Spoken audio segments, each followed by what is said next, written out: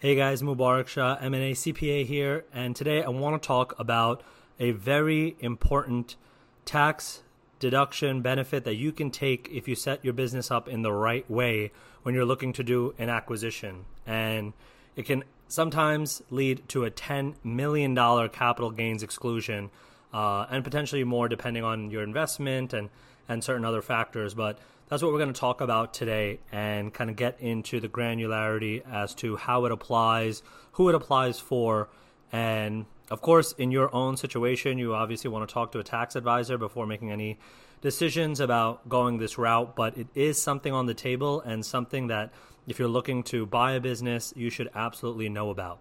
All right, and so what we're going to be talking about today is the qualified small business stock, or sometimes it's referred to as Section 1202, because that's the part of the guidance that talks about it.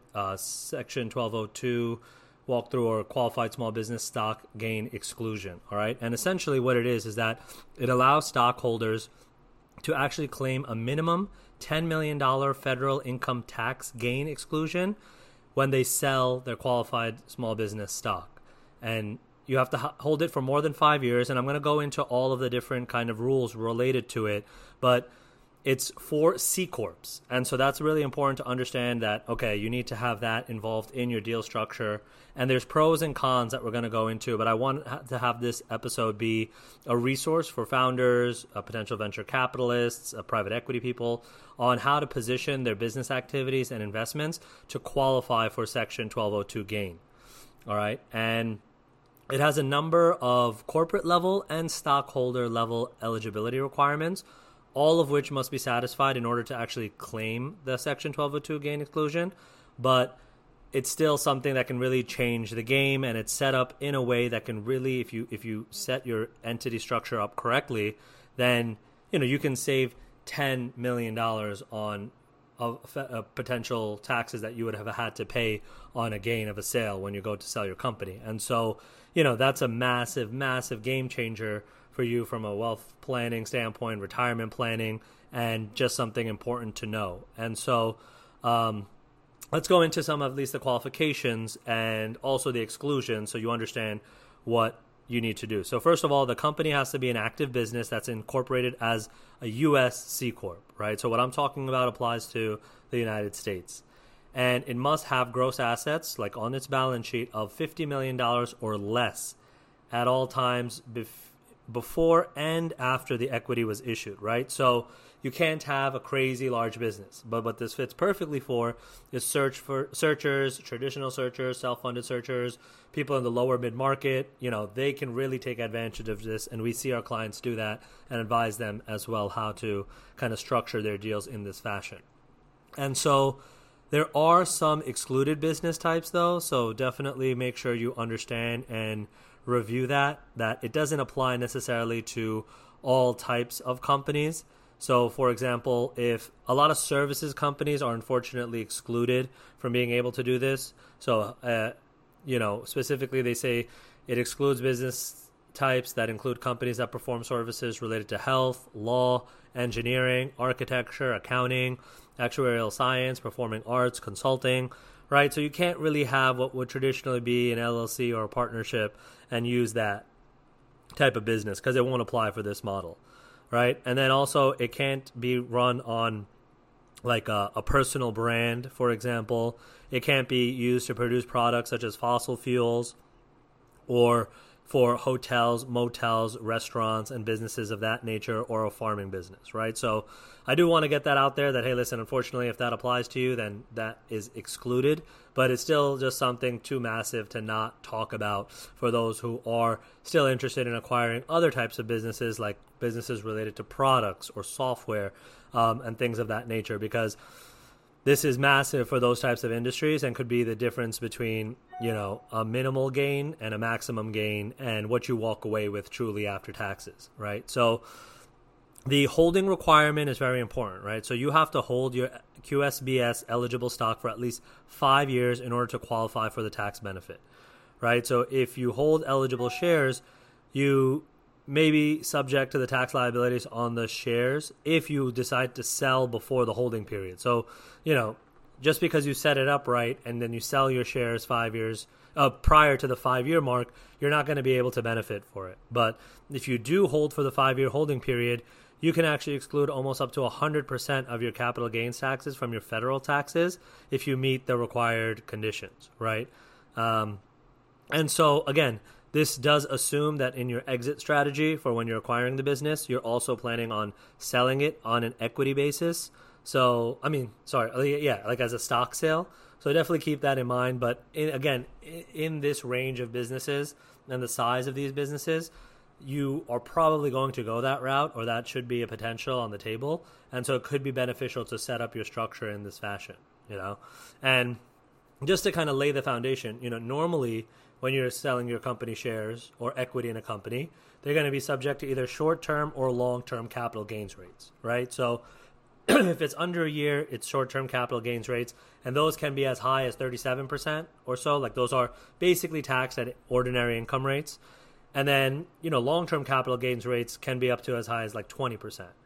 And so the QSBS status offers the ability to lock in a 0% capital gains rate for federal tax purposes. And so that's really, really impressive and can change the game for you if you're trying to plan an exit, because you're not going to have to give up, up to 20% or up to 37% of your proceeds to federal taxes. Or if you hold for 5 years, you can actually help keep that and not have to pay that out in capital gains taxes. So again, the stock, going over the concepts of it, the stock has to be acquired from a domestic C Corp, right? So it has to be QSBS. It can only if it's acquired from a C Corp, and when it's sold, the issuer still needs to be a C Corp, right? So it needs to be, the C Corp status needs to be maintained from the date of issuance to the date of sale. So you can't kind of change the company to an S Corp, and an S Corp cannot issue QSBS at any time. So that is something that you have to factor in. A lot of times the S Corp ends up being advantageous in certain factors, but it eliminates your ability to get involved or participate in the potential Section 1202/QSBS gain exclusion. And then the type of stockholder that is qualifying and claiming the Section 1202 gain exclusion has to be either an individual, a trust, or a pass-through entity. So you cannot be a C Corp holding, and you can't be a tax-exempt stockholder or a foreign stockholder, right? So you can't benefit from the Section 1202 gain exclusion if you're, a foreign investor, or you're not either an individual who's a U.S. citizen or in a trust or in a pass-through entity. So that's how you kind of want to keep that structured. And there's all different types of methods that I'm not necessarily going to talk about here, but there's acquiring QSBS through a Roth IRA, which doesn't necessarily make sense because you won't be taxed when the stock is sold.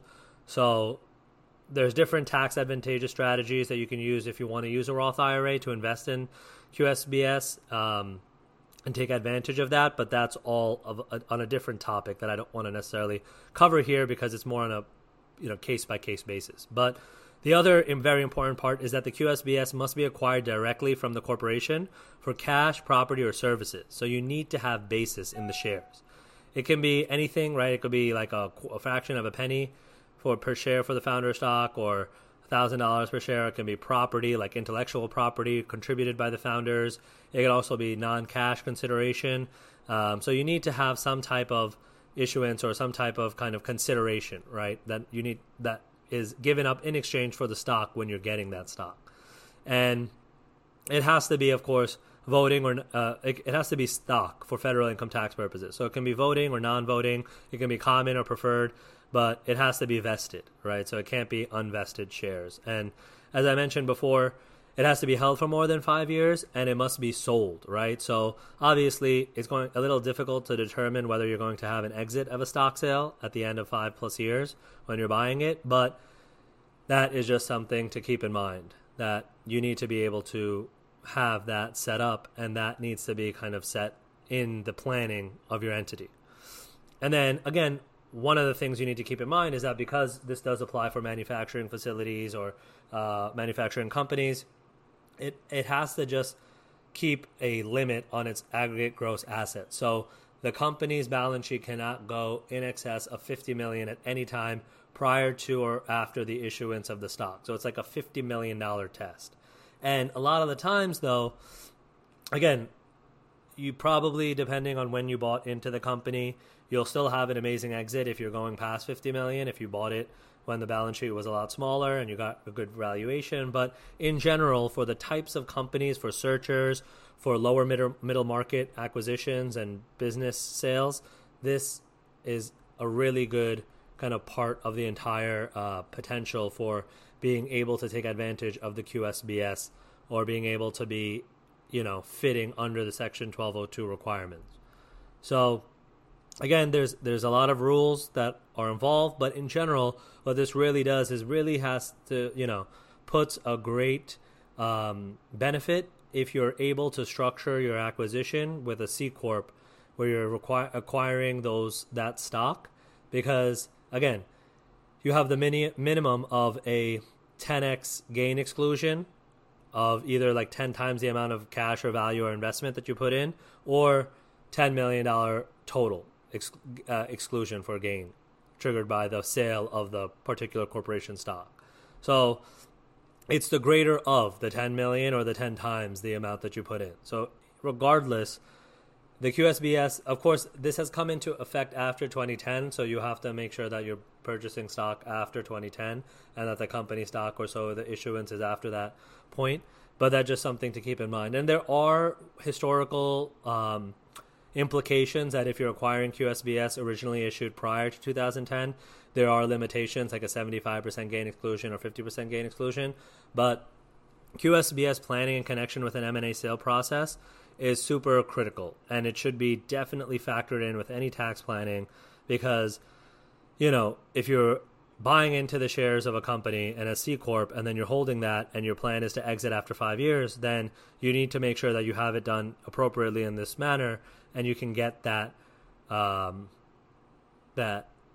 acquisition benefits. Now, for buyers, of course, buyers generally prefer asset acquisitions because you get the step up in basis and the future goodwill amortization, and you can get the stockholder to maybe roll over some equity. But in this scenario, you have to understand that there's a special type of rollover or special type of structure you need to set up, because now you're going from what would be usually favorable from a buyer of an asset sale, and now you're going into a stock sale. So that's definitely something to keep in mind. And so hopefully that was a good kind of overall summary. There are certain kind of other implications that, what qualifies as a stock redemption, right? Things that you need to kind of take a look at, that if you're selling shares to other people and related parties and anti-churning rules. But overall, I wanted this to just be a high-level discussion on the potential benefits of QSBS and Section 1202 and why, okay, there might be another conversation to have than just always going for the asset sale, because you could potentially set this up in a way where you're able to benefit and get this $10 million tax exclusion. So hope that makes sense. As always, if you do have any more questions, feel free to reach out to us. We make this content for you guys, so you can text us at 516-417-4941, or you can email us at mshaw@msllc.com, and you can see that in the description as well. But hope to hear from you guys soon, and I'll see you guys next time. Take care.